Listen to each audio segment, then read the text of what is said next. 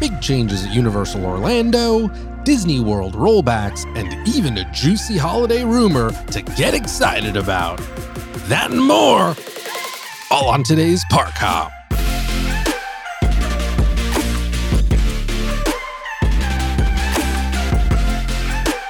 Hello and welcome to this week's episode of The Great Park Hop. My name is Julian James, and continuing to join us live from the Hall Cave, where excitement is running high now that the live-action Gaston and LeFou series has a name. Man, the myth, the legend, Henry Hall. Hey, everybody. Each week we get together to discuss the latest and greatest theme park news, happenings, and burning topics from the lands of Disney, Universal, and beyond before launching into things. We always like to note that Henry works at the Walt Disney Company. As always, though, his opinions are fully his own. Henry, I'm realizing just now, speaking that back, it sounded like that Gaston and LeFou series is named The Man, the Myth, the Legend, Henry Hall. That would be incredible. I might actually watch it then. Well, I mean, I don't know. It might be a cool little interesting series. I was a little bit disappointed in the live action that they cut out my favorite part in the Gaston song, the every inch of me is covered with hair. I mean, why couldn't they have that in there? In the movie? Yeah, in the movie. They cut that out of the new song. Clearly, they're saving it for the series. Maybe. At that point, it sounds like if that's not included, that would be a big miss. Yeah, dude, I don't know what to think about this. I was not a big fan of the movie itself, and this is kind of like, you know how every once in a while you get those announcements that come out and you're like, who in the planet was ever asking for this? I think this is an example of that. Like, what? Talk about something that nobody that watched the live action Beauty and the Beast was like, you know what I really want right now, or what I would really appreciate and really be into, a live action TV series with these two. It's just like, okay, sure. Yeah, Disney's got a lot of convincing to do to make me think that this is worth looking at. Yeah, I don't know. I mean, it's one of those things where, yes, I agree. It's definitely something we never asked for. It could be fun, but yeah, I don't know. I think if we were talking about the animated series, Gaston and LeFou, I think that would be easier to take. I don't know if I was super big on the live action Gaston and LeFou relationship there. It was, I don't know. I wasn't like, I enjoyed the live action to some degree, but it still was not as good as the animated series, of course. Oh, of course not. So, I mean, that was one of those things, like, going in, you knew that was going to be the case, right? Like, yeah. Speaking of other Disney Plus stuff, though, Henry, the world has been waiting for your review of Muppets Now. What'd you think? I haven't had a chance to check it out yet. What? Sorry, I was actually like, at the same time the Transformers War for Cybertron released on Netflix, and I've actually been watching that instead of the Muppets. So, but I did see that it was up. I just haven't had a chance yet to watch it. Yeah, it definitely in quarantine mode right now. It's like there is now like more stuff than ever to check out. It's pretty crazy. I watched the first episode. I did not think it was very good. I know. I'm coming off. This is your first episode. I sound like the least fun person to talk about Debbie Downer. Any kind of like Disney stuff. I know, really, man. I'm starting off. Usually we end these episodes on a downer. I'm reversing it. I'm starting on a downer to really just turn people off right at the get go. No, it was like. So I'm going to try to talk about it. I won't spend too long on this, but I don't want to spoil it for people that might be interested in it. And it is like worth checking out. Like there is without a doubt something really attractive and fun just to see these characters again in something new. So for sure, that's probably the most positive thing I can say about it. But the format is weird. It is like they've tried to modernize it. I'm pretty sure this is not a spoiler. Like this is in the trailer and this is in what they've been talking about. But, you know, they take kind of like a more modern approach where it's like, it's not a variety show. It's a web series. And you're like, oh, okay. Like that's fine. You know, okay. It's the same kind of concept, but it's basically a bunch of skits kind of tied together with the generalized concept of like we're putting on a web show each week. So, you know, all right, nothing new, but you know, totally fine and acceptable. It's just that the biggest kind of thing about it, it's just not that funny, which is a big problem if you're a comedy TV show. But I felt like they try way too hard to make it feel modern. You know what I mean? So they're like throwing around like all this terminology constantly about like modern technology. Like, oh, Miss Piggy is running a fashion vlog series and she needs to make sure that she's on the gram like every few minutes. And you're like, oh, all right, I got it. Like, I get it. They're trying too hard to include all the industry buzzwords for modern day technology. And it just feels weird. Yeah, right, exactly. And it's like they're trying to make it feel fresh by like jamming terminology down everyone's throat, and so that was a little bit of a turn off. And the only other thing I'll mention, and like I said, I'll definitely give it plenty of opportunity to find its footing because I hope it does. I really want a new Muppets series to succeed, but the other thing that really kind of tripped me up, and this might just be me, it might just be something, you know, over time I'll adjust to, the new voice of Kermit the Frog. I looked this up. New voice in 2017 is off. It really, every time Kermit talked, it was one of those things where it was like, oh, this is not Kermit. This is not the Kermit that you know, I would normally recognize or think is Kermit the Frog. So I don't know about that one. It breaks your like nostalgia when you go to watch something like the Muppets and you don't hear the voice you're expecting, or at least the person's not as good as maybe you would expect them to be. Yep. I mean, and it like wasn't bad per se. It was just, it just caught me off guard. And I mean, worth mentioning, like if it was like a really spectacular series and everything else was kind of on point and maybe this wasn't, it would be less of a thing to be like, nah. But it was just kind of it was noticeable in kind of a bunch of other criticisms that I had. But, you know, like I said, it wasn't terrible by any means, and I'll still continue to watch it in the hopes that they'll find their footing and it'll be better. But yeah, I mean, it was not the best first impression. I'd be very curious to see what your thoughts are because I know that you're a big fan too. Yeah, I have to check that out. Add it to the list, man. Yeah. But I know it's easy again to think that this might be a Disney movie and or plus podcast, but it's not. We are actually a theme park podcast, believe it or not. So we'll start talking about theme parks. That sounds pretty good. We'll keep the kind of bummer news rolling though with a little trip update for me. So it is now official that my August Disney World trip is canceled. Not going to happen. It seems like something that, at least in my mind, has probably been. It's not a super big surprise. It's been in the works. You could have seen this one coming a mile away, but it's officially canceled now. That's a bummer, man. Yeah, especially since it's the second time I've canceled a Disney World trip this year. But you know, what are you going to do? It's like looking at that the entire situation. Obviously, COVID numbers still very high in Florida. Central Florida as well has some pretty rough numbers. So it's not even like, oh, it's down in Miami or it's like over in Tampa. It's like, no, that whole central Florida area is pretty rough.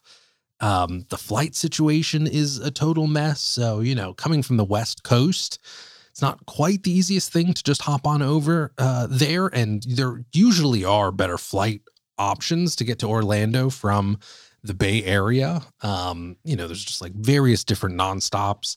The one that I was hoping to do, that I at least had initially booked to get out there, was like a red eye, so that I would land like bright and early and be able to just kind of hit the ground running.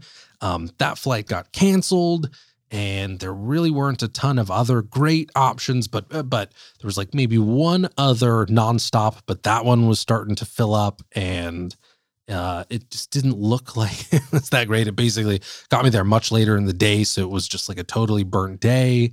Otherwise, I was looking like I was going to have to have layovers. And then initially, coming back, my flight was a nonstop on Alaska to SFO. And then that was later in the day, so I would get a little bit of extra time in the day to do stuff and get stuff done.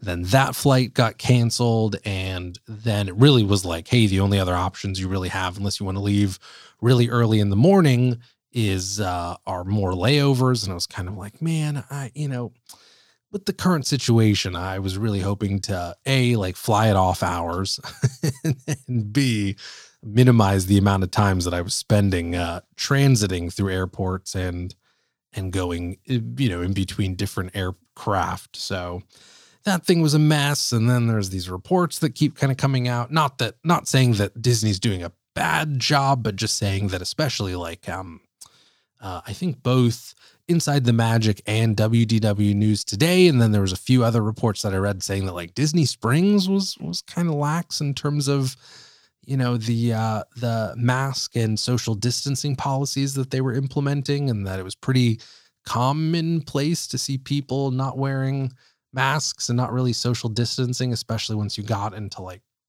stores and restaurants and whatnot. So, that was, and I, on the Disney World subreddit, there's been quite a few posts saying, hey, it was a rough day where, I kept on seeing people on rides without masks on. And, I know that Disney World has a policy basically saying, hey, if you don't wear a mask on a ride, your photo will not be available in PhotoPass. It was like, that's what we're doing. Like, you're not dragging them out of the park.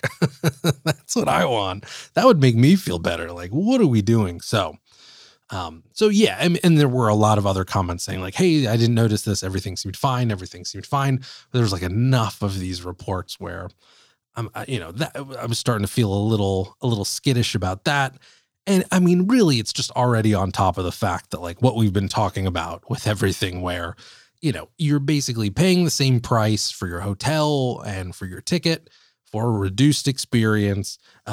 And of course, I mean, we're still talking about Orlando weather in August, which is brutal. Yeah. So, it's like that kind of stuff, like the weather situation, and even the cost situation, the experience situation.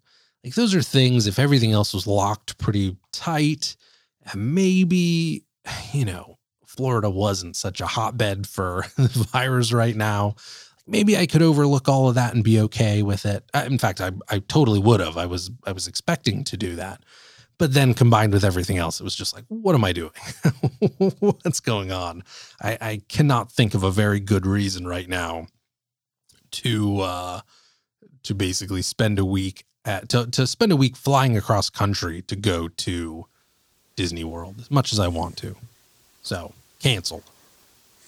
I'm sorry, man.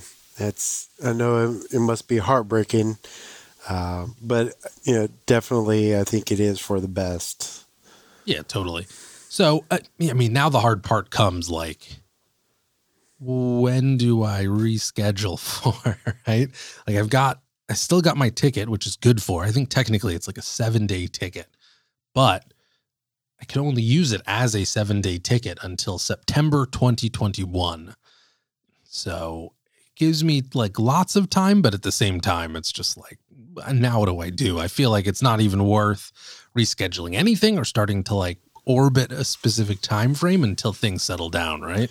Yeah, I mean, it's definitely at this point, it's something that, of course, me and my wife have been talking about with Disneyland, and that this we're still not sure if, at this point, if this year is even going to be feasible at all. So, I mean, unless we start seeing some like improvements and people will start taking this seriously, yeah, I think this year may be a wash. Yeah.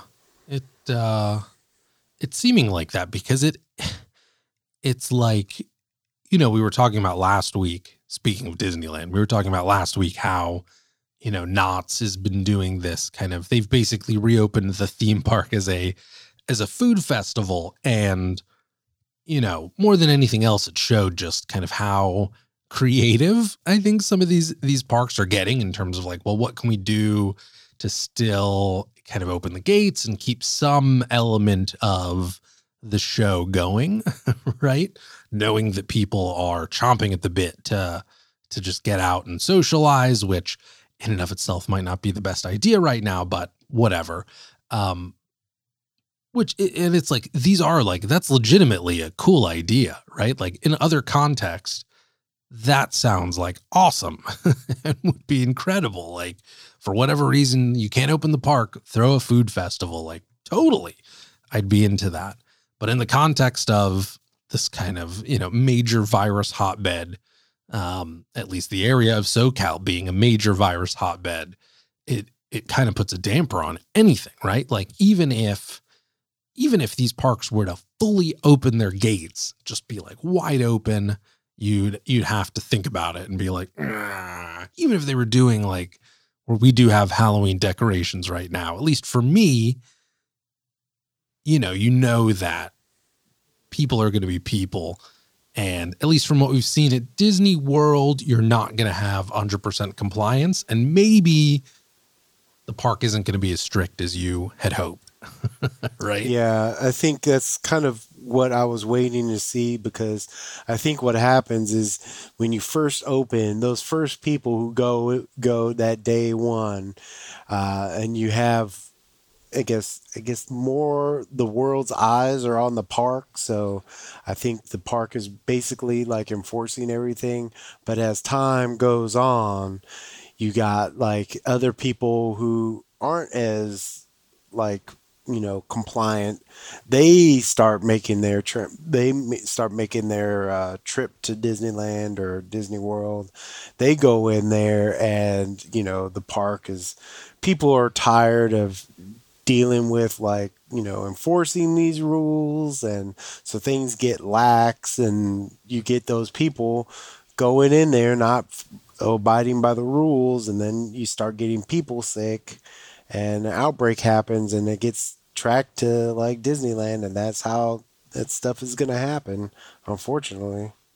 Yeah, I like the wording of, it's like the health director or something like that of Orange County, where Disney World is located. There was some news conference that he was answering questions in. It may have just been like a town hall, or I don't know, but he specifically said like there haven't been any outbreaks linked to the theme parks, but he did insinuate that like, yes, there have been isolated instances of people, getting the virus that either worked or were at the parks. So it's like, okay, great. No outbreaks, ... yet. But I mean, I don't know. I mean, it's just, I mean, that's the problem, right? It's this unknown kind of area. And for better or worse, we're just in a situation where like unknown doesn't cut it. Kind of like, you're either everything's like super locked down well, or it's not. And I mean, I guess this is inevitable because people are humans, and people are going to make mistakes. People are going to feel the way that they feel. Everyone is like super stressed. I could totally see how if you're a cast member right now, you're back at work, maybe you want to be there. Maybe you don't feel super comfortable there. I don't know, whatever the situation may be, but you're confronted with a situation where it's like, well, I could go after these people, or, I could just like play it cool. You know what I mean? I could go after these people knowing that it could potentially be a problem, that I'm putting my neck out on the line, and that, if there is any major issues, like, it's going to shut down this park. So it's a mess no matter how you cut it. Yeah, it's tough because I mean, one of those things is like, you know, you I mean, even like working retail, like, I've worked retail, and you have to come, back in the day, I don't know about now. A lot of times they have a different policies and they have different people to do this. But since I worked in smaller stores, I had to, if we had a shoplifter, I had to confront them. And just, there gets to a point where sometimes when you're dealing with so many of these people, you get tired of them yelling at you and they're obviously in the wrong and whatnot, but then they try to like argue back that they're not in the wrong. You just get tired of dealing with that. And so it does make it, unfortunately, that's how like people start to like just squeak by, and they just say, well, they're only where they're not close to anybody now, but you don't realize that like this person without the mask on, they go somewhere else and they're they're surrounded by a bunch of other people. You don't know what's going to happen, with those situations, and especially because, the COVID can be spread through, people's eyes and stuff. So, all they need to do is like cough up in the air and somebody could walk into it, uh, or something. It could be bad, but What a visual. Yeah, I hear you.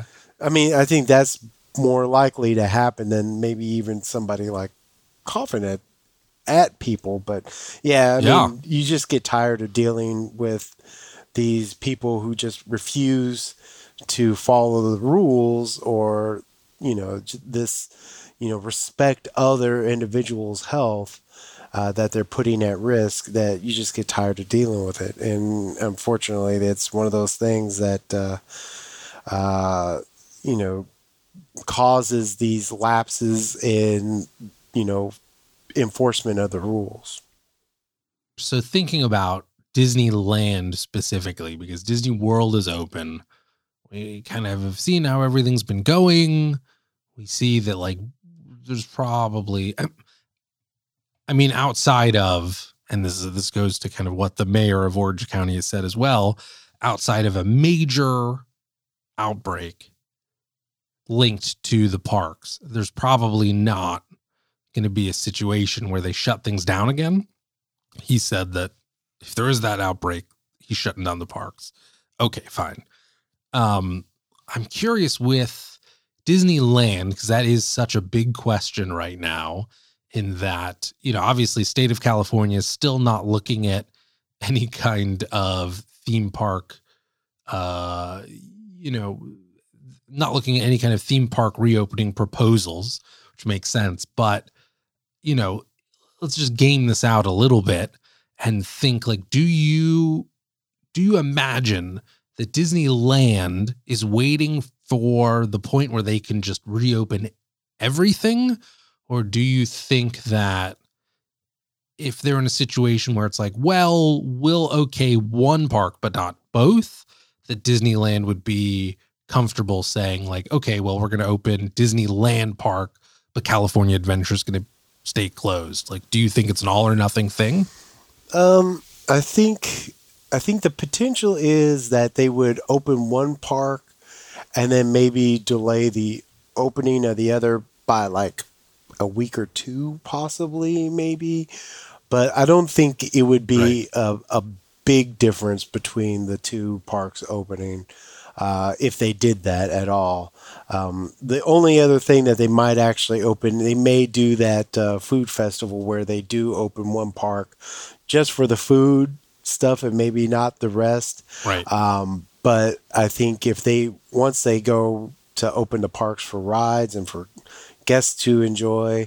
I think they would probably open up both parks at about the same amount of time, because I don't see where there would be much of a difference of having one open and not the other. But then I think they're also going to want to have uh, they're going to do that. I mean, they're going to want to have as many guests back as they possibly can. Uh, and I don't see a difference between which park they open. I mean, I would see I could see one opening a little bit before the other, but yeah, I wouldn't see a big difference between the dates of both. For sure, if it's completely in Disneyland's control, you're 100% correct. Like they're gonna open as much as they possibly can. But I'm just thinking, like, because really it just comes down to numbers of people. That's what it seems like when there's these restrictions in place. Like it all comes down to, well, no gatherings of like 10,000 people or more, or 20,000 people or people or more, or whatever that limit is. Let's say that, the state of California gives a limit that they're okay with opening, and it would mean that, they could only open one park in that instance, because if they open up two parks, it's not doubling the capacity, but it would add, enough people that it would be over the limit. The question just being, like, would Disneyland be open to just saying, like, okay, well, we'll only open Disneyland and we'll keep California Adventure closed until we can go over that limit? Or would they just do kind of what we saw with Disney World, where it's everything's opening, just maybe separated by, 4 or 5 days? Yeah, I mean, I think if they had no other option than to open just one park, they would open just one park, Right. for sure. But I think if they can do it, they would open up both if they could. I don't see a scenario where they would say, well, we shouldn't open up both. I think the only thing I would say that would be of concern of opening up both is if they couldn't get enough cast members back in time. But I imagine they've had enough time to kind of put out everything, put up, prepare the parks for people. Or I imagine they're working on that now, and they still have probably plenty of time. Maybe. Yeah, I don't know. It's weird because I mean I think I recently saw some flyover pics of the park, and it I would think that they would have more construction going on, but it doesn't look like they have a lot. I haven't heard much outside of the kind of that report we had talked about a while ago, where it was the most immediate kind of things that they were already working on that needed attention. Yeah, I mean it kind of surprises me that they haven't been just like, hey, this is the time we can just knock all this stuff out. I don't know what their like long-term plan is, why to draw out this construction longer than it has to be. I mean, I mean it kind of baffles me, just because I think most of the times, even in construction situations, a lot of like people who do construction, they wear this like masks and stuff anyways when they're working outside, because of all the dust and paint and Right. all these kind of fumes are around. They wear these type of things anyway, so I would think that they would be safer or used to this type of stuff anyway, so they would be doing more construction while they can and while there's no guests in the park. But yeah, it does seem like they basically just aren't doing any construction at all, or very little. Yeah. The only thing I could think of, at least in that regard, it's a good point for sure, because I think it made sense where it was like, there's no construction being allowed. I think there is construction being allowed, at least in small. I mean, clearly there is, because they've been doing some very limited work projects, but I almost wonder, like, it's certainly the long-term stuff would make sense. Like the Mickey and Minnie's, which was going to open in like 2022 anyway, right? Like Runaway Railway. Yeah. That would make sense. I do almost feel where it's like, I could see where, at least from a planning perspective, they could be like, well, it doesn't do us much good if we completely wrap up everything on like Avengers Campus and completely wrap up everything on Haunted Mansion only to have an empty park, right? Like then it's just money that we've burned, and there's just, you know, like if the parks, for whatever reason, knock on wood, of course, if the parks don't open this year at all, then it's just really burnt money. So, you know, I almost could see them being in a situation where it's like, well, we're holding off on everything but the most critical things, which was like the weathering of the weatherproofing of Avengers Campus, like that kind of thing, accepting whatever it was, like steel deliveries for Mickey and Minnie's Runaway Railway. That's the work that we know did get done. So like that makes sense that that's critical stuff, but I could totally see them being like, listen, we are so in like the red and hurting for cash right now that like no expenditure at a park that's not open unless we absolutely need it right now. I could totally see that being a situation. I mean, yeah, I mean, that would be the reasoning there, because otherwise, I mean, it's like this construction still needs to get done. I mean, you still have to complete your Avengers Campus. You still need to finish like putting like the updates and refurbishments on the Haunted Mansion. It still needs to be done. It's all been taken down to this point, so it's like, you know, this is just stuff that it's not like you can just put it off forever.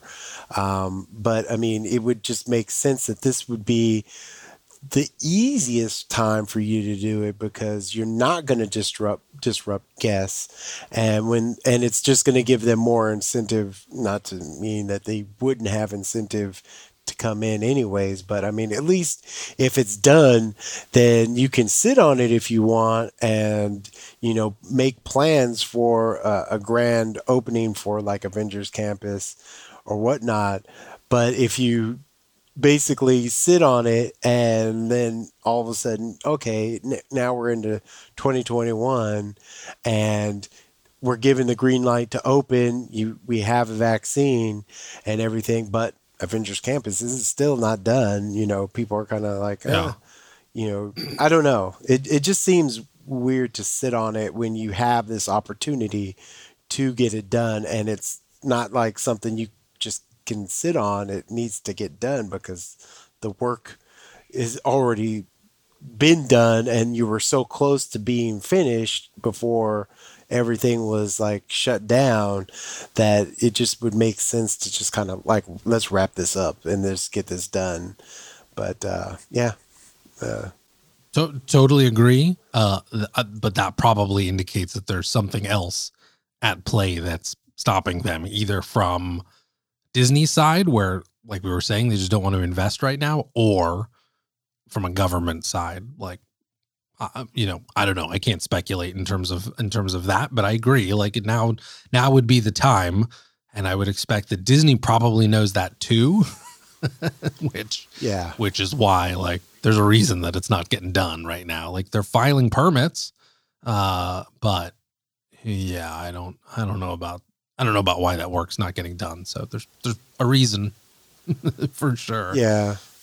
You know, it's just really, we just got to hope that we don't see like major delays, and that really, as soon as that announcement happens that the park has a date, and it's a date that it sticks, and it's not just a proposal. It's like hey, this has been validated by kind of the local and state government, then they start on construction so that they can really narrow that gap from Avengers Campus, because man, at this rate, it's not even going to be open this year. Yeah, I mean, Haunted Mansion may not be open. Park may not be open this year. So yeah. Well, I mean, who knows, man? Even if the park did open this year, it's like considering Avengers Mansion, Avengers Campus would have been open by now. Oh, dude, I'm digging that mashup right there. Avengers Mansion. Yeah, buddy. Well, there was an Avengers Mansion in the comics, but anyways, it's just it you know it's just that I guess it's going to be so delayed that you're not going to see Avengers Campus this year, more than likely. Yeah. But something like the Haunted Mansion that technically should have been done, I think, even before the closures happened. It was already kind of delayed out longer than it should have been. Is not potentially going to be done this year either, which is kind of disappointing. But Yeah, I could see that getting done. Like, so the two things I could see still getting done this year for sure. I shouldn't say for sure. The two things I could see getting done are I totally wouldn't be surprised if they complete out the Haunted Mansion because, and also, I mean, the one that we haven't talked about, Snow White as well. Like, Snow White was pretty deep and kind of towards the end of their renovation. And it's not really a retheme, but they're less scarifying pass or whatever they're doing, creating the new ending, kind of giving it a fresh coat of paint. But that's another one too. Like, I wouldn't be surprised if we see that if and when the parks do open this year. It may not be done. They may not be done as soon as the parks open, but hopefully by the end of the year, if only because with Avengers Campus, like, there is a major PR and marketing push behind that, right? Like, I'm sure they've got their ads already in the can. They've got all of their print copies. They've got all of their radio copy, all of their radio ads, all their, video ads. They've just got everything pretty much primed to go. And so again, like, this is where we're deep into speculation clearly. But I could again see a situation where they're like, well, maybe we don't want to completely just go all out with our major marketing campaign and spend millions and millions and millions of dollars when we know that there's a limit to how many people are going to be allowed back in the park to even like see it. And it's going to be a very low limit. It's going to be that 20 to 30% capacity that they're going to allow in. So, like, why would we do that now and spend all this money now when we could maybe sit on it and wait and give it a little bit more time until we can advertise at a point when, like, lots of people can actually show up, and the people that see the advertisements and get excited about the advertisements and want to spend money because of the advertisements can actually do that. Because when those parks open, they're not going to be able to, right? Like, the capacity, certainly at California Adventure as well, is going to be low. So, why blow your load on tens, if not hundreds of millions of dollars of advertisements when you're not going to be able to get those people converted into park visiting? Yeah, no, that I definitely agree. That's going to be one of those things that they're not going to be able to have the ideal amount of people, and I definitely could see them holding off on, say, opening up Avengers Campus this year until they can get out to, like, have a bigger splash with their marketing. But I mean, something like the Haunted Mansion, I think, would be something that they would just finish up. Yeah. So, because it is what, I mean, as you've pointed out many times, like, it is part of what you expect when you go to Disneyland. You know what I mean? Like, it's one of those classics, certainly more so than Snow White, for sure. It is one of the iconic kind of Disneyland rides. To not have that open at all this year and be advertising that, like, hey, the park is open, seems like a big miss. Again, if that's something that is reasonable and they can do, we weren't ever given any kind of updates in terms of where they were at in that overall process. So who knows how much they still have to do. But if they can, I mean, I could see them just finishing it, especially if we see what we're seeing at Tokyo Disneyland, where they're not doing any kind of holiday decorations, period, because part of their whole renovation of Haunted Mansion was removing all of the haunted holiday anyway. So it almost makes sense. Like, why, if we're not doing decorations again, don't know if this is the case, but if it is, makes it easier for them to get the Haunted Mansion back up and running. True. At least one less step. We'll have to see. Man. It's a weird, interesting prospect, but again, like, it's the benefit of Disney World being open now and still kind of running is that if we are to see Disneyland open later this year, we at least have kind of a blueprint in terms of the way things are going to go. So we saw Mickey's Not So Scary Halloween Party canceled there earlier. Oogie Boogie's was canceled at Disneyland just recently. So, I think that's just going to be the way that it goes. So if we see, decorations canceled at Disney World, expect that that's going to be the case at Disneyland if it opens. So, but we'll see. But we have been so focused on this Disney World opening lately that it's been a hot it's been a hot sec since we've checked in with Universal Orlando, which, dude, if you remember, like, they opened almost 2 months ago.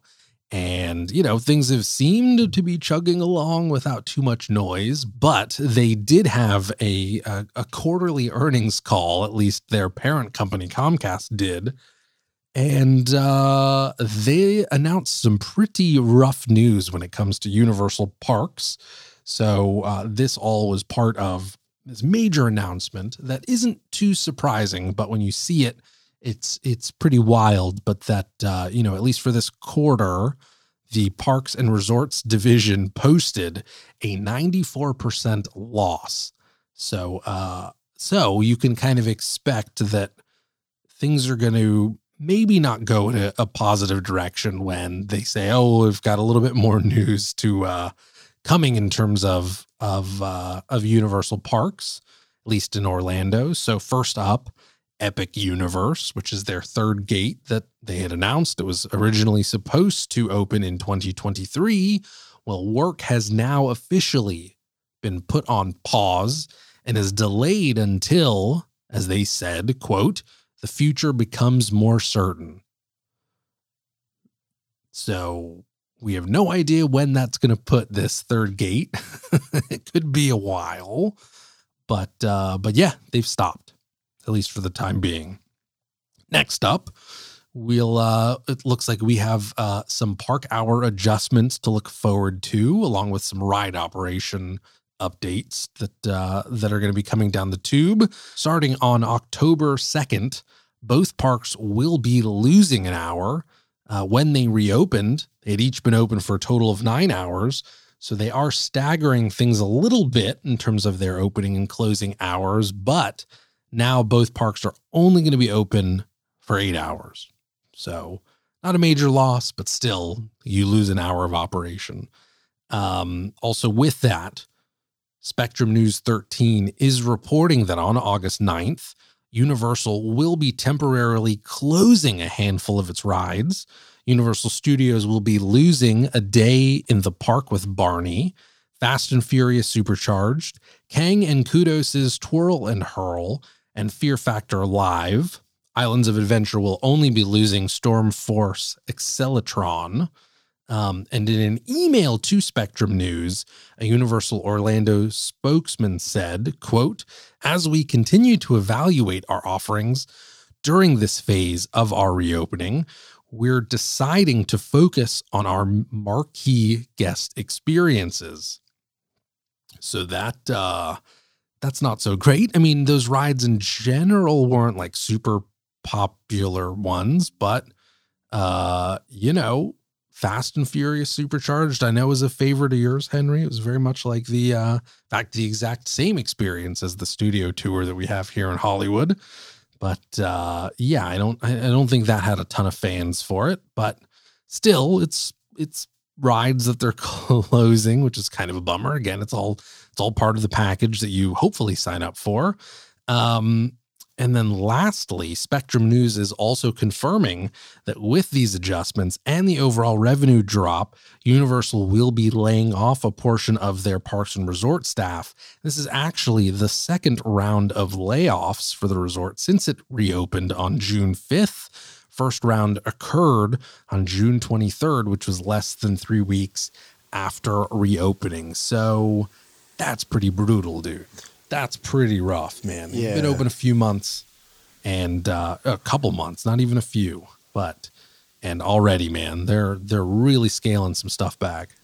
Yeah, that's pretty brutal news. I mean, definitely I feel bad for the people who are going to be laid off, but I mean, it's definitely, it's one of those things where, I mean, I'm not necessarily surprised, but that's still shocking to hear, all this stuff that's going down with Universal's. With this as well. So Universal is not the only Orlando resort scaling things back from their original plans, because Disney World has also announced that a handful of their resort reopening dates are going to be shuffled later into the year. So we have Polynesian Village and Art of Animation, which were both scheduled to open on August 12th. Poly is now been pushed back to October 4th, and Art of Animation has been pushed back to November 1st. And we also have Beach Club and Boardwalk Inn, which were scheduled to open on August 24th and October 1st, respectively. Both will now remain closed until some unknown future date. So, both of these kind of come kind of bundled together in that it seems like we're starting to get a real picture of, I don't know if it's crowd attendance or interest or what. I mean, we were talking about last week how, Disney World has started up with quite a few local discounts, pretty significant discounts in terms of hotel stays and in terms of park admission, right? Yeah. I hadn't heard anything in terms of like layoffs or anything like that, but we started to speculate that like maybe this means that attendance was running a little soft. Certainly closing of rides at Universal, scaling back hours, and then also at Disneyland, like really delaying hotels and then just saying like, oh, these hotels we were going to have open, like they're not going to be open anymore. I think that also paints this picture that, for obvious reasons, I think when these plans were coming together to open these parks, reopen them, maybe the future looked a little more hopeful in terms of where the virus was and what the path of the outbreak was, how that was trending. And now, of course, we're in this situation where we're continuing to surge. So, maybe previously when certainly Universal opened, and even to a little bit of a lesser extent when the plan started coming together with Disney World, there was hope that like, okay, it's not like, it sucks, it's terrible, it's going to be a rough experience, but it's all just going to be uphill. They're going to slowly scale back up, and then eventually they'll kind of be back to a close to normal experience. I think we're starting to see that like that's just not the case, right? Like everything, all businesses are going to continue to be affected by this virus as it continues on and continues to progress. And I kind of feel like this was just a gamble for these parks in terms of opening in Florida when we were still in the middle of a pandemic. For whatever reason, this was a gamble that they took that is just not panning out for them. Like it's panning out poorly, arguably like the worst way possible. Yeah, I mean, I think they gambled on opening early, or at least as soon as they possibly could. But then of course, part of that gamble was they did not, I guess they should have. I mean, the writing was on the walls that this thing was not done, but I think they weren't expecting of how bad it would get in Florida. But then, of Sure. course, I think there is also that kind of like, well, I mean, I can't say if the park's opening is also maybe caused that, but it definitely didn't help the situation, I would imagine. So, Right. For sure. so I don't know. I mean, it's Well, sad.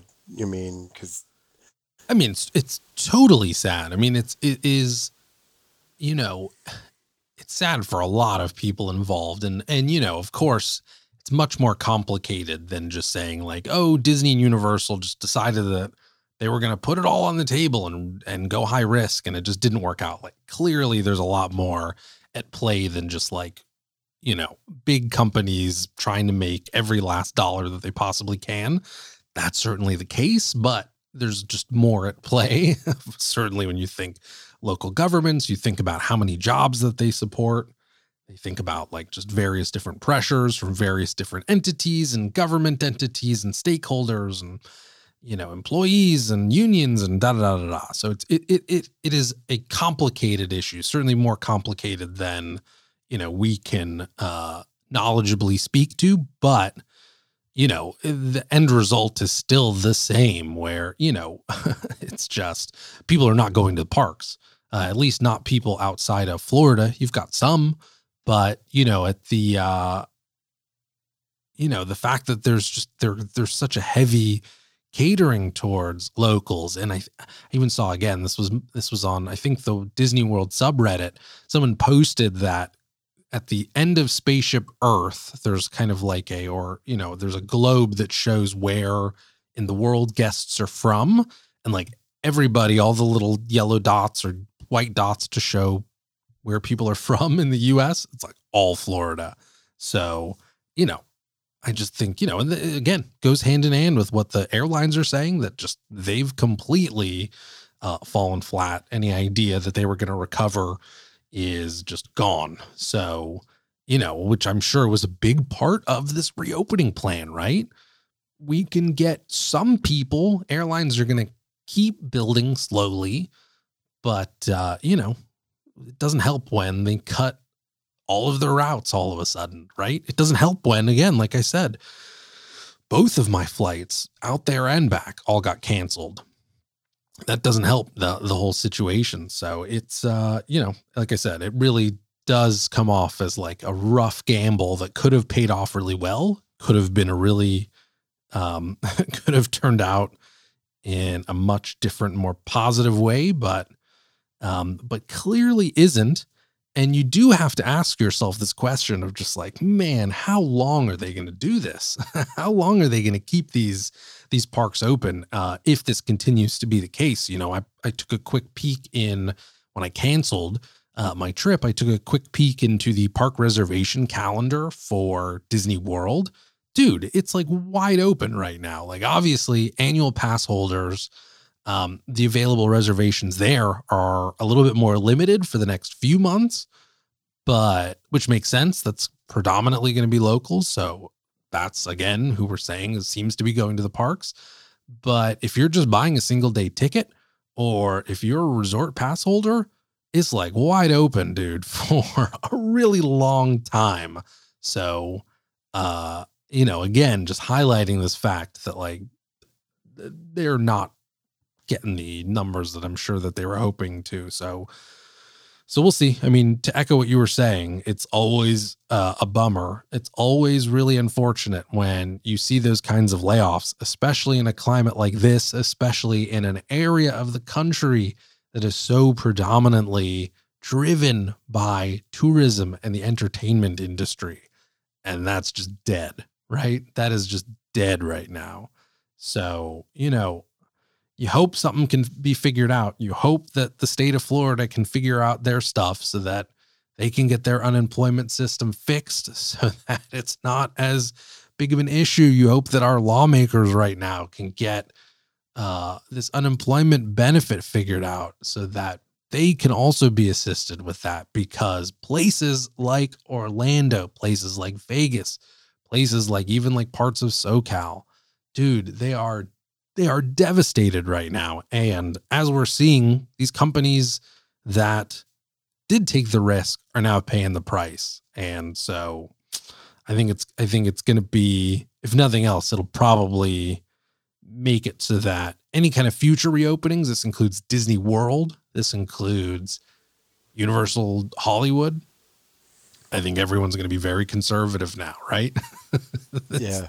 I don't think they're not going high risk when it comes to the reopening of these parks. And there's a good case for that they probably should, right? Yeah. Well, I mean, I think you meant Disneyland. I think you said Disney World instead, but yeah, I meant Disneyland for sure. But I think you're right. I think they're going to be much more like conservative about it. I mean, they're not going to jump into the water until like, I wouldn't say they would necessarily wait until like everything is open, but I'm sure they're going to be like checking the numbers of like, is there an outbreak happening? I mean, is the area like going down? And it's also kind of different too when you look at Disney World compared to Disneyland, since Disneyland was always kind of a locals park.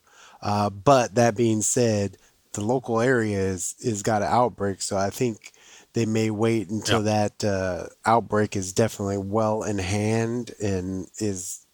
I wouldn't even know if they would wait till it's like a flat or if they would actually make sure that it's decreasing in the areas. But there's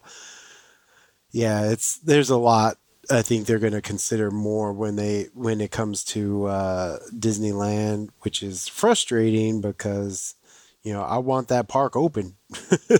But that being said, I want it open responsibly so that we don't have the same issues going with Disneyland and Universal Hollywood that is going on in Orlando right now.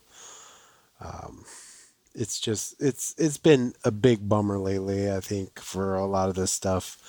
I mean, just how it has, man. I mean, there was some semblance of hope, and then now, I hate to say, like the people who refuse to wear these masks have kind of put the kibosh on that. They're bucking the system, but I mean, the system that they're bucking is trying to keep them safe and get through this, and it looks like we're going to go right back into it. Yeah, I mean, there are obviously a lot of problems at play, which is kind of, brought us to this point that we're at. But yeah, man, there's been quite the roller coaster just thinking about, when that excitement level that we had, a few months ago when we started talking about Disney parks and Universal parks in Orlando anyway, starting to reopen. And we were talking about Orlando just being like, man, this seems like really just kind of like a quick kind of a thing. And sure, they've got these plans that are in place, but like, whoa, this is pretty wild. And then, Disney had their announcement and it was like, oh, wow, they're really delaying things. They're going the kind of responsible way. But it was still like a high level of excitement. And I feel like, man, as things have marched on, that excitement definitely has drained out. It's kind of and this is just, it's been kind of bummer as we've been kind of going through all of the news here. But I do want to say, man, I made an effort to really kind of get things moving and only have these kinds of negative, really kind of dark and depressing stories at the top of the show, so that once we were out of the way with that, we could move on to the fun stuff. So are you ready for the fun stuff, Henry? I am ready for the fun stuff. I'm definitely ready for the fun stuff because, woof. So you remember a couple of weeks ago, we were talking about this upcoming retheme of Splash Mountain. And if that also means that we're going to be seeing a Tiana's Palace or place or whatever they're going to call it. Well, the voice of Tiana, Anika Noni Rose, is also a big fan of the idea. I mean, it's such a slam dunk idea. It's hard to imagine that someone wouldn't be a fan. But anyway, recently in People magazine, she mentioned, quote, I agree with the fans that it would be great. I have dreams of them partnering with Café du Monde on some real deal beignets, having some fantastic shrimp and grits, and king cake during Mardi Gras season, and the occasional second line through the joint. Basically, all the things I love. Now, something like this had already been kind of in the works over at Disney World. It was going to be part of this upcoming Reflections DVC Lodge. They announced that, I think this was at D23 this last year, they announced that there would be a Princess and the Frog themed dining area there. The bummer, though, now, of course, is with all of this stuff going on, there's some pretty legit rumors that this Reflections DVC Lodge is not going to happen. It sounds like there has not been construction that's progressed. So that may not be the case anymore over at Disney World. They may not have something like this in the works anymore. But Disneyland, of course, has a few different options in terms of where they would put a location for that. Are you still feeling like Hungry Bear is probably that best option? I know that you felt very strongly about that previously, Henry. Well, I mean, I don't know. I think Hungry Bear would be the closest and would make sense that it is right there. But they could just retheme, was it the French Quarter, and make it Tiana's Palace restaurant. So I think that would be the probably the smartest ways to retheme the French Quarter. But I don't know. People could be up in arms because they don't want that route changed. But although I don't see where that would be such a big deal. I mean, if anything, I think it was like a major change to the area. You're right. But yeah, I think people are probably cool. Yeah, because I mean, it already has beignets there, so they're set up for having like beignets and whatnot, and it would just make sense that they would just put it there. But I mean, I don't know. It makes sense that it would still happen. It would happen in Disneyland. I think they would just retheme the French Quarter for that. But then. Do you think it'd be French Quarter, or do you think it would be Orleans? I think they would do French Quarter. I think you could do. It has more space to work with than Cafe Orleans. So then you're in a situation where you basically have Orleans and Tiana's, which are, I'm assuming Tiana's is a table service restaurant. So you have two New Orleans themed table service restaurants. You don't have back to back pretty much, right?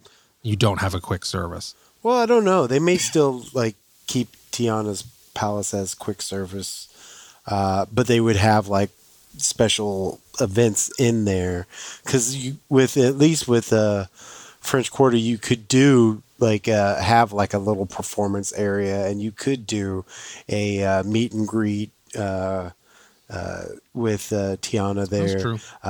You would have a much harder time with Cafe Orleans. So I think also the food at Cafe Orleans is also a bit more memorable. So you would have people more upset with losing Cafe Orleans than necessarily losing the French Quarter, which had, but I mean, I think you could still have, they could do something with French Quarter if they wanted to actually like change it. So I don't know. That's just my 2 cents on that. But you could do, of course, Hungry Bear. But I like that.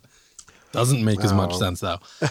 Yeah, Hungry Bear's like always been like such a weird thing. Like just because it's one of those kind of remnants where there's so many better food options, and it is like such a cool space. Like that outdoor area at at Hungry Bear on the deck, looking out over rivers of America, is like such a fantastic spot.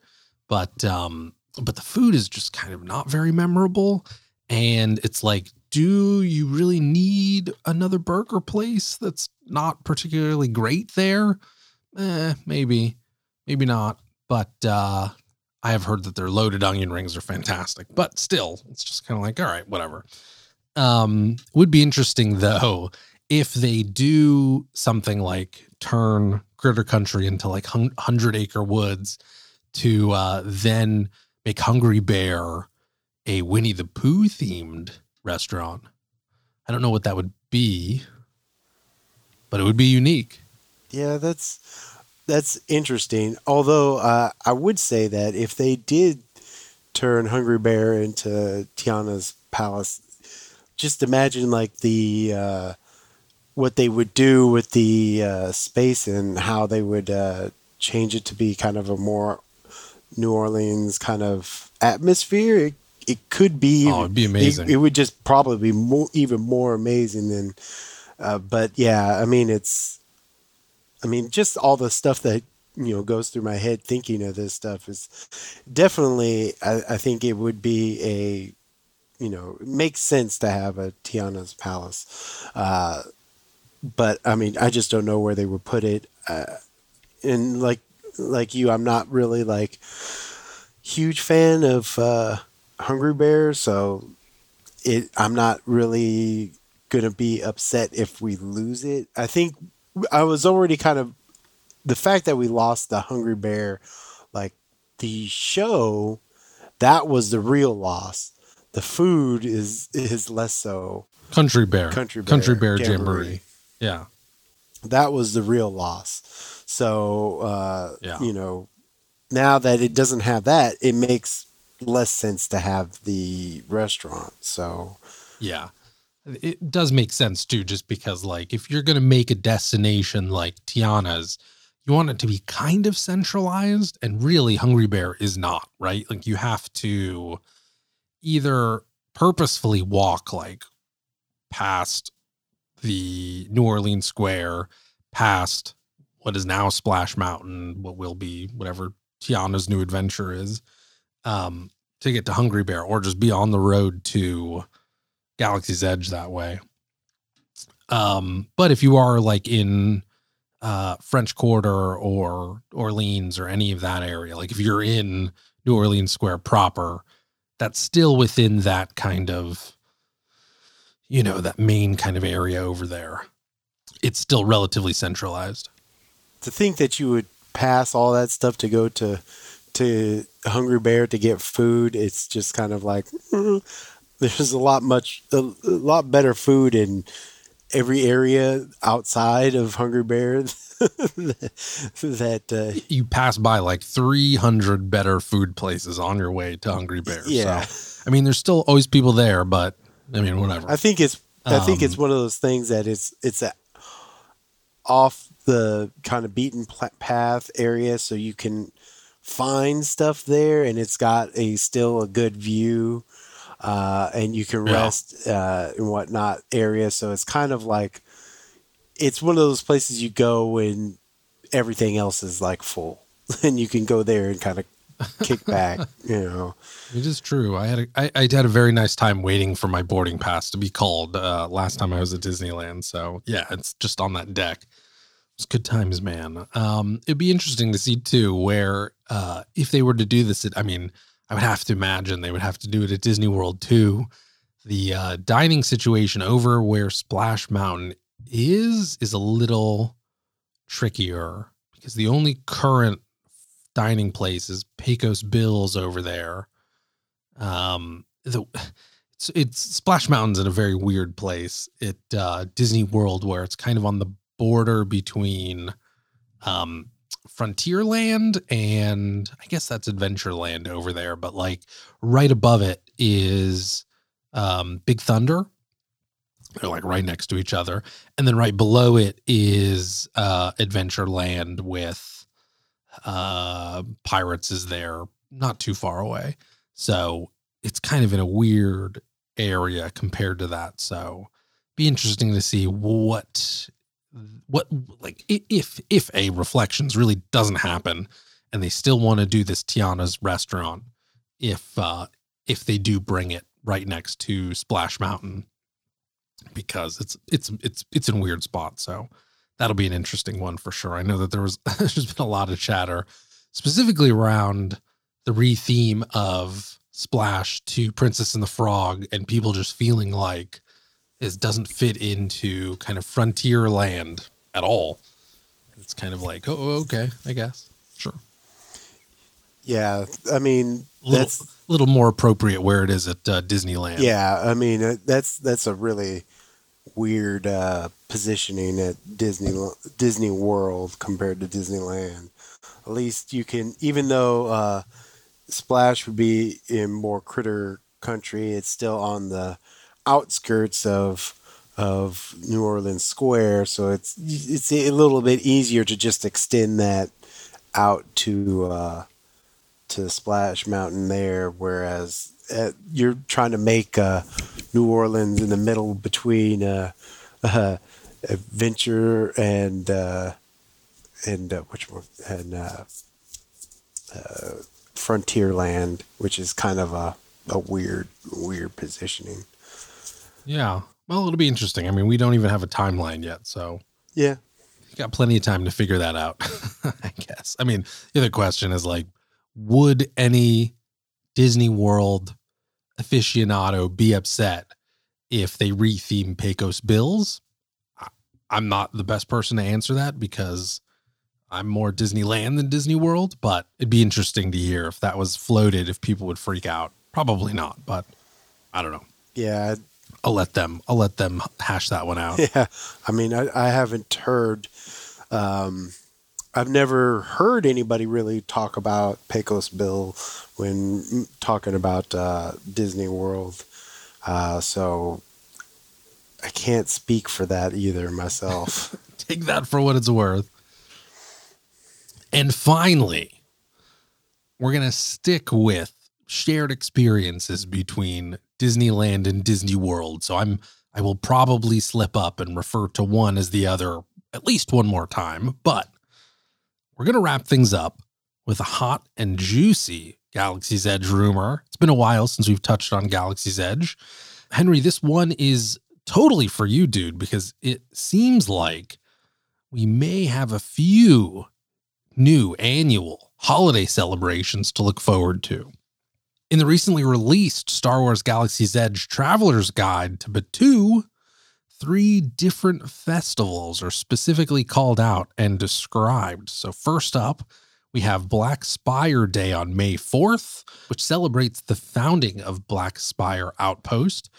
They don't really list what this could be or would be, and because the parks were all closed when we had our first anniversary for May the 4th, or our first May the 4th with the parks this time, no idea what the celebration would have been or could have been. So we'll have to wait until next year for that one. Then we've got the Batuan Harvest Festival, which would line up with the rest of the park's Halloween time celebrations. According to the guide, festival celebrates golden lichen, the natural resource that glows on Batuu. So Black Spire Outpost would become adorned in golden decorations. It's also known in the Star Wars lore that Oga Gara tends to hoard this resource and use it in her dishes and drinks served at her cantina. So safe to assume that you'll definitely have some nice Harvest Festival treats that at least in Oga's, probably in other locations too. I know that's something that piques your interest. Well, I think they do anything to kind of like make the world a bit more, give a little more character to Black Spire or Galaxy's Edge, I think is good. Yeah, totally. Well, and then there's Wookiee Life Day, which obviously is taken from the 1978 Star Wars Holiday Special, would coincide with just general Disney holiday celebration throughout the park. So they've kind of hit the big ones, which really are Halloween and Christmas. And you are totally right, dude. This was my thought too, which was like, yeah, of course. Like, where has this been? Because, it is a strange kind of a thing for you to leave Disneyland, Halloween celebration to enter into Batuu. And it's just like, yeah, it's Batuu, same Batuu, whatever.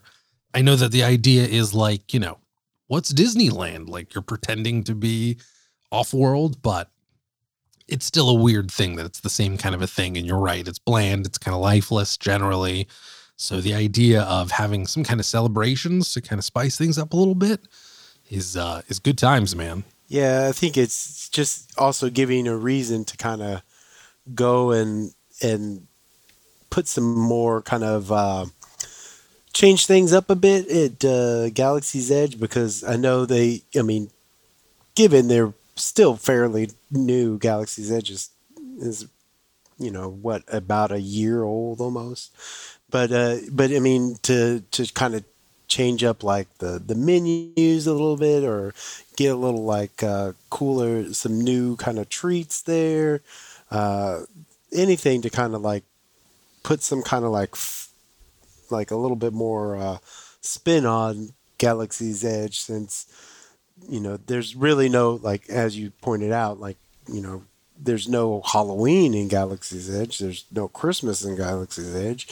You don't have any kind of special treats at those times in those areas. So, I mean, this is just giving you another reason to go into Galaxy's Edge, which is definitely a good thing. Totally, man. And it's like, we've talked a little bit about how the decorations are just kind of, it's a nice thing to kind of change up the environment, but generally it's easy, as I use easy relatively, but given your other options, it's an easier kind of a thing just to have a very simple kind of spicy overlay, right? So that seems like really what they're going to be looking to do in the kind of near future anyway, at least in terms of the investment that Disney is making into its parks, where maybe they are going to be a little bit more frugal in terms of how much they're investing into certain aspects. So if it's a simple holiday overlay like that, like, yeah, that seems money, dude, where you're still getting a relatively kind of big return and breathing new life, but not like blowing the bank. The Life Day was like, I felt like when that came and went, when holiday time came and went, and there wasn't any, I think there was like an unofficial Life Day where a bunch of park guests kind of celebrated it, but wasn't like an official kind of a thing. It just seemed like such a missed opportunity, because it's like, that's like what Star Wars fans are going to be looking for, right? It seemed like such a slam dunk that was missed. But I mean, there's a few examples of that. Like I still find it super weird that, again, in Disneyland, like the fireworks go off right above Batuu and there's like no acknowledgement of it. It's not like a thing. It's just like, yeah, fireworks, and you don't hear the music that's piped into the rest of the park. So there's no like soundtrack. But again, it seemed like, man, this is like such a missed opportunity for a relatively easy, just anything, right? To kind of contextualize it in the kind of story of Batuu, where it could be like, oh, there's like a, if you want to get really spicy, you say, or you want to get really crazy, you say like, oh, this is a space battle that's going on up above. Or it could just be, hey, this is like our celebration because the, New Order was taken down, or some victory that occurred in some other planet, like just anything, right? Something. Yeah. Weird that doesn't happen. It's such a missed opportunity that seems such like a slam dunk. Well, I mean, I think maybe it's one of those things where I think, one, they're probably still learning, like trying to like feel their way through this Galaxy's Edge. I think trying to kind of see where best to put their money at. But then I also think it's potential that they said, well, this first year we're going to just kind of ride it out because it's kind of sell itself at this point.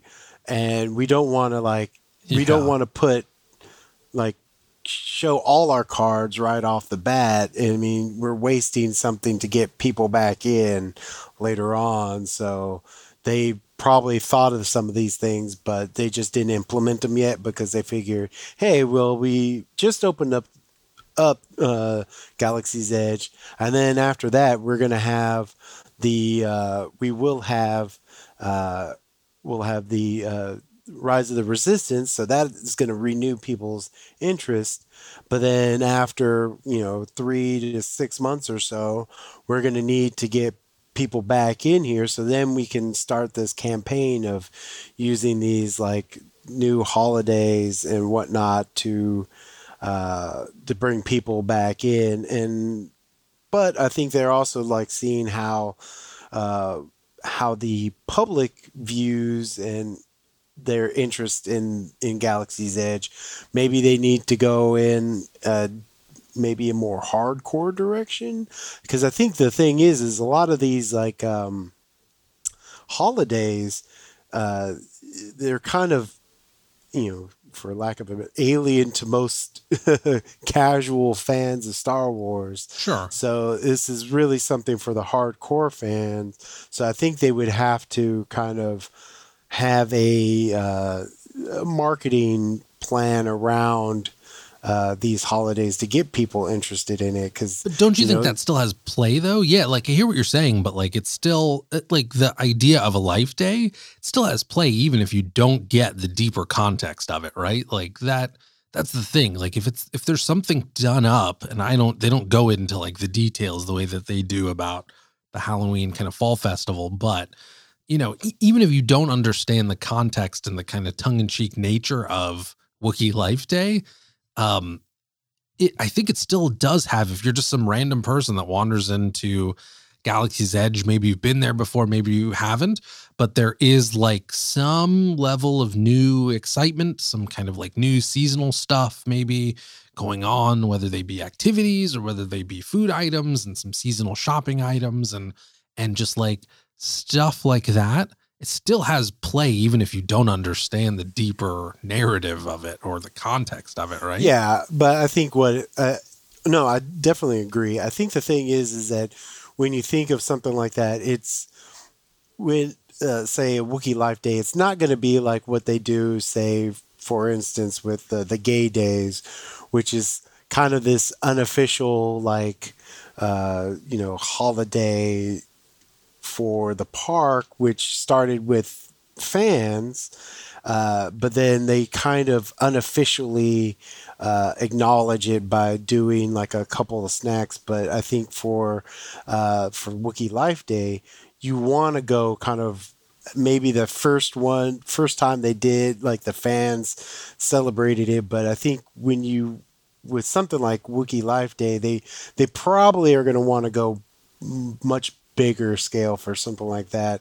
because for sure, it is something that is kind of like casual people will like see it and be like, oh, this is interesting, but you're gonna really want to like sell it because then it can become something that people actually look forward to on a yearly basis of going in and experiencing it. But I don't know if they guess, man, but like they do that with Galaxy's Edge, and like that attention to detail kind of didn't play.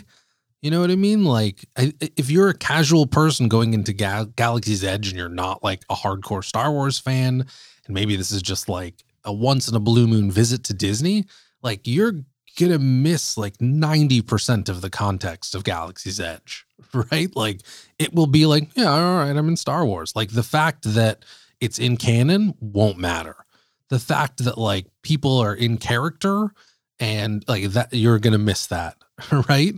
So, even like certain contexts, like, so you could make this argument about blue milk and green milk. Like if you're a casual fan, you have no, like, if I were to tell my wife about that, she'd be like, yeah, let's go get some green or blue milk. She'd be like, that's super weird. And she would not get the context. No, I think that's probably a lot of people's experience. And it would be the same experience here. Like, it maybe feels Star Wars. It feels kind of alien and weird, but I don't think you even need to hit people over the head with it to still have it play. Oh no, it's just one of those things where I think, I don't know. It's one of those, like, if you're going to do Wookiee Life Day, you don't want to go like one day. You probably want to do like a week or two of Wookiee Life Day, so that I mean, you do it as long as holiday season lasts, right? maybe, I don't know. I mean, it depends on how big they want to go with it, but yeah, maybe. But it's also one of those things where I think it's like, yeah, I think a casual person coming through it and they see like, oh, there's like a new kind of, they have a special Keshik type dessert that is available during Wookiee Life Day. Man, what a flex. What a flex. Okay. All right. I got you. But I mean, it's something that, like, that I think when you do something like that, you definitely do want to go. It's gonna be. They're gonna go a little bit bigger on it, but I think it's something that's gonna be more a hardcore fan initially. But I think maybe it's something that they would want to like entice people to kind of make a bigger impression so that it does become something bigger. I don't know. It's one of those things where, yeah, I don't think they have to hit people over the head to get them in, but it's also one of those things where if you kind of want to do it right when you do it so that it's kind of like a first impression and see where it goes with it. But I don't know. Yeah. I mean, I hear what you're saying. Like, for sure, definitely. Like, if you're going to do it, don't make it chintzy. Like, that would be really bad, right? Because then it makes Galaxy's Edge even look worse. Like, that's the challenge of any kind of overlay in general. Like, you absolutely have the potential of just totally screwing up whatever you're placing that overlay on, and then it's like, then nobody's happy. So yeah, you definitely want to make sure that you're doing it in a way that is quality, and that has a good level of play. Like I said, man, it's I think it's kind of like the same thing with, at least, the way that I see holiday time in general, whether it be Halloween or just Christmas, general holiday time at the parks. It's like, you definitely have, and again, we keep highlighting the difference between the parks, but yeah, for Disneyland, it's more of a return park for most of the visitors because they're from the general area, maybe annual pass holders.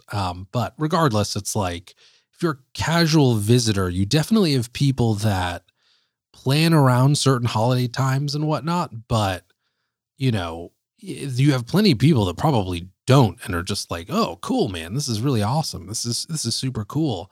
And, maybe they're not coming to the park specifically for holiday stuff, but the fact that there is holiday stuff there is kind of a bonus at worst, right? Yeah. It's like a bonus. Maybe if you're like a really hardcore Haunted Mansion enthusiast and you hate Haunted Holiday, I know there's plenty of those people out there, then maybe that's not so great. But regardless, it's like, it's not the way that they do, both holiday and Halloween. It doesn't interfere with the general park experience. So if it's not your thing, it's not too heavy-handed. And if it is your thing, then great. You can enjoy kind of the special atmosphere. But I think that's probably what they can do for this. And then, because, you think about the fact, I mean, we were talking about this before, and this actually came up. This came up on some online discussion. It may have been on Instagram. It may have been on one of the subreddits. But like at Disneyland, especially, dude, like Rise of the Resistance had only been open a couple months before the parks closed. So most people that were interested in riding it, like, didn't get a chance to ride it. And so for all of those families and people that were waiting for Rise to visit Disneyland and see Galaxy's Edge, like, they just haven't even had a chance to check it out yet.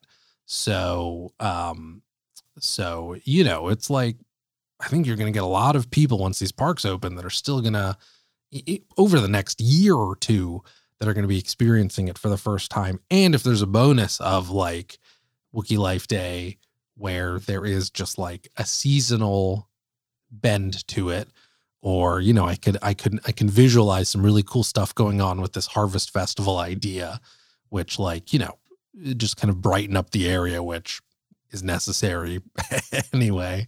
You can leave that stuff up if it's really well done and good. But, you know, I could see again, like I could totally see it not dramatically changing it, but just being like kind of like a bonus if you're not into it. Yeah, but also one of the things I would like to point out too is one reason why you don't want to go chintzy on something like that is just because you're also looking at like who is like really going to look forward to something like Wookiee Life Day. It's going to be the like hardcore fans. So, and they're also going to be the ones who are going to be the first to like, you know, say like, you know, this was done, this is crap, or be super hypercritical for it and whatnot. So I think they definitely want to kind of do it right when they do it. So what is doing Wookiee Life Day right? Well, I mean, they probably want to.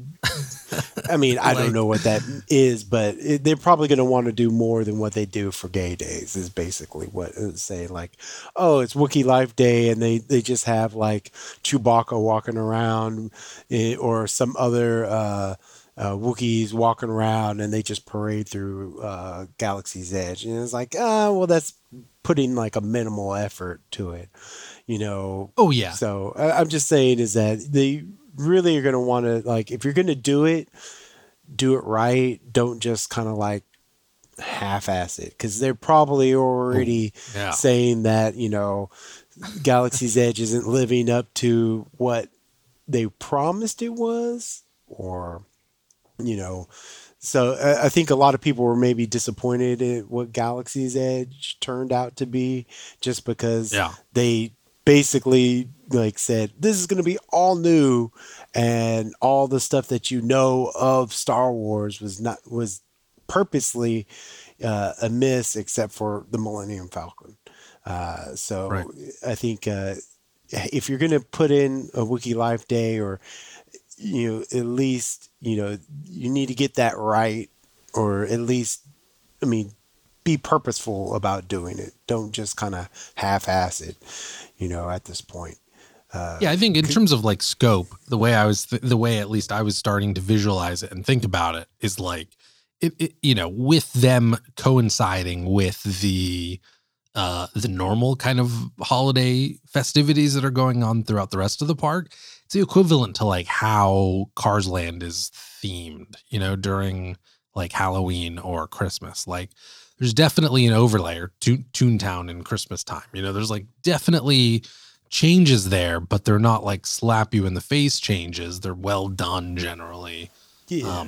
And, you know, if you're a hardcore person, there's like very specific aspects for you to notice. And if you're not, it's just like a general vibe that you're like, okay, yeah, this is cool. Yeah. No, I agree. I just want them, if they're going to do this, and I want them to do it, I just want them to do it right. I mean, definitely bring like the treats that you would, the respect that you do for Halloween and for the holidays. You know, I want them to bring that to the Galaxy's Edge, so it's not just like, hey, it's Wookiee Life Day and we're celebrating here in Galaxy's Edge, and there's really nothing different except for you get like more Wookiees walking around, even though that would actually probably be still something.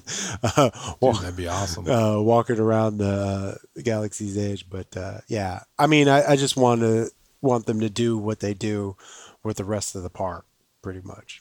So what you're saying, though, is that the B. Arthur musical number is canceled. No, you have a special area for it.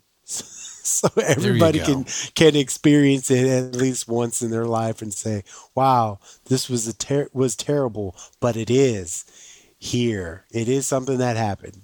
Acknowledge it. Dude, I just remember that anecdote of George being so upset about how the holiday special turned out that he was quoted as saying, like, if he could find every copy that is in existence and smash it personally with a hammer, that he would love to do that. Like, I can only imagine after feeling that way about the holiday special to then like have an announcement of like, oh, we're making this canon in our theme park. It's a thing. Like, George is just going to find his way over to Disneyland with a hammer and just like, all right, it's all got to go. You know what would be even better if they do institute the Wookiee Life Day officially, if I get a day off for that. Like we did back funny. In the day. Deep cut, man. That is a deep cut. You want to explain the context, or you just want to leave that one hanging out there that only you and I get? Well, I don't want to explain it. Because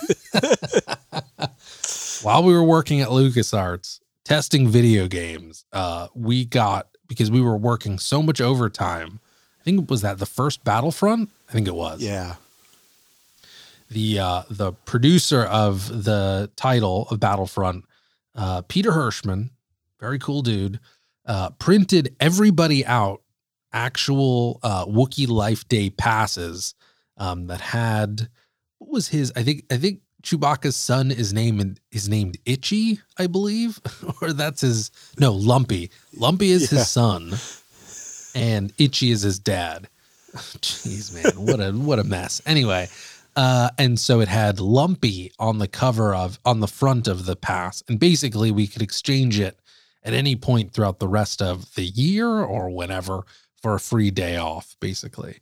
But it was this funny thing. It was a thing internally about your Wookiee Life Day pass. For years to come, it was a thing. So, yeah, wouldn't that be something? Full circle, Henry. Hey, I appreciated my Wookiee Life Day.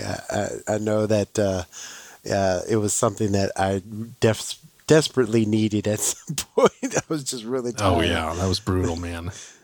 All I want to know is, man, if they do a Lumpy walk around character, I gotta go. I gotta be there day one. I think Lumpy was actually pretty cute, though. It was. Oh, we got to wrap this show up. This is it. We're done, dude. No, he was.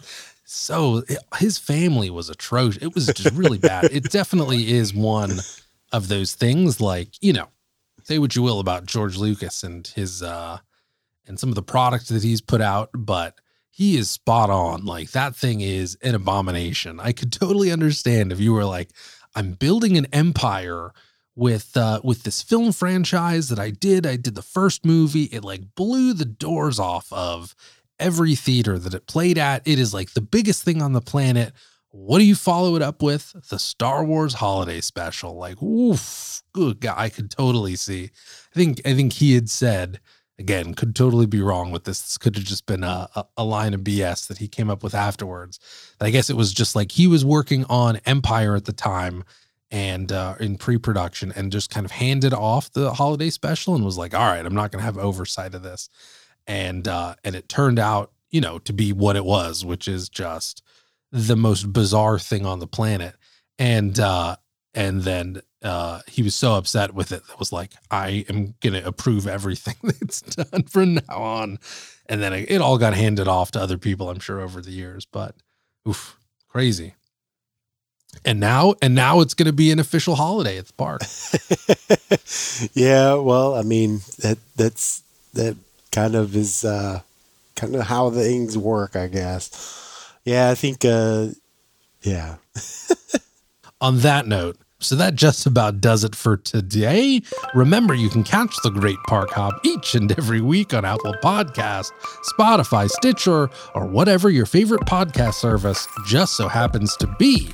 As always, if you like what you hear and want us to keep making content just like this, don't forget to subscribe to the podcast, leave us a review, and hit that like button. This has been episode 27 of the Great Park Hop, and we'll catch you next week. Stay healthy, everybody. Henry, you stay healthy, big guy. I'll talk to you next week. Take care, man. Bye.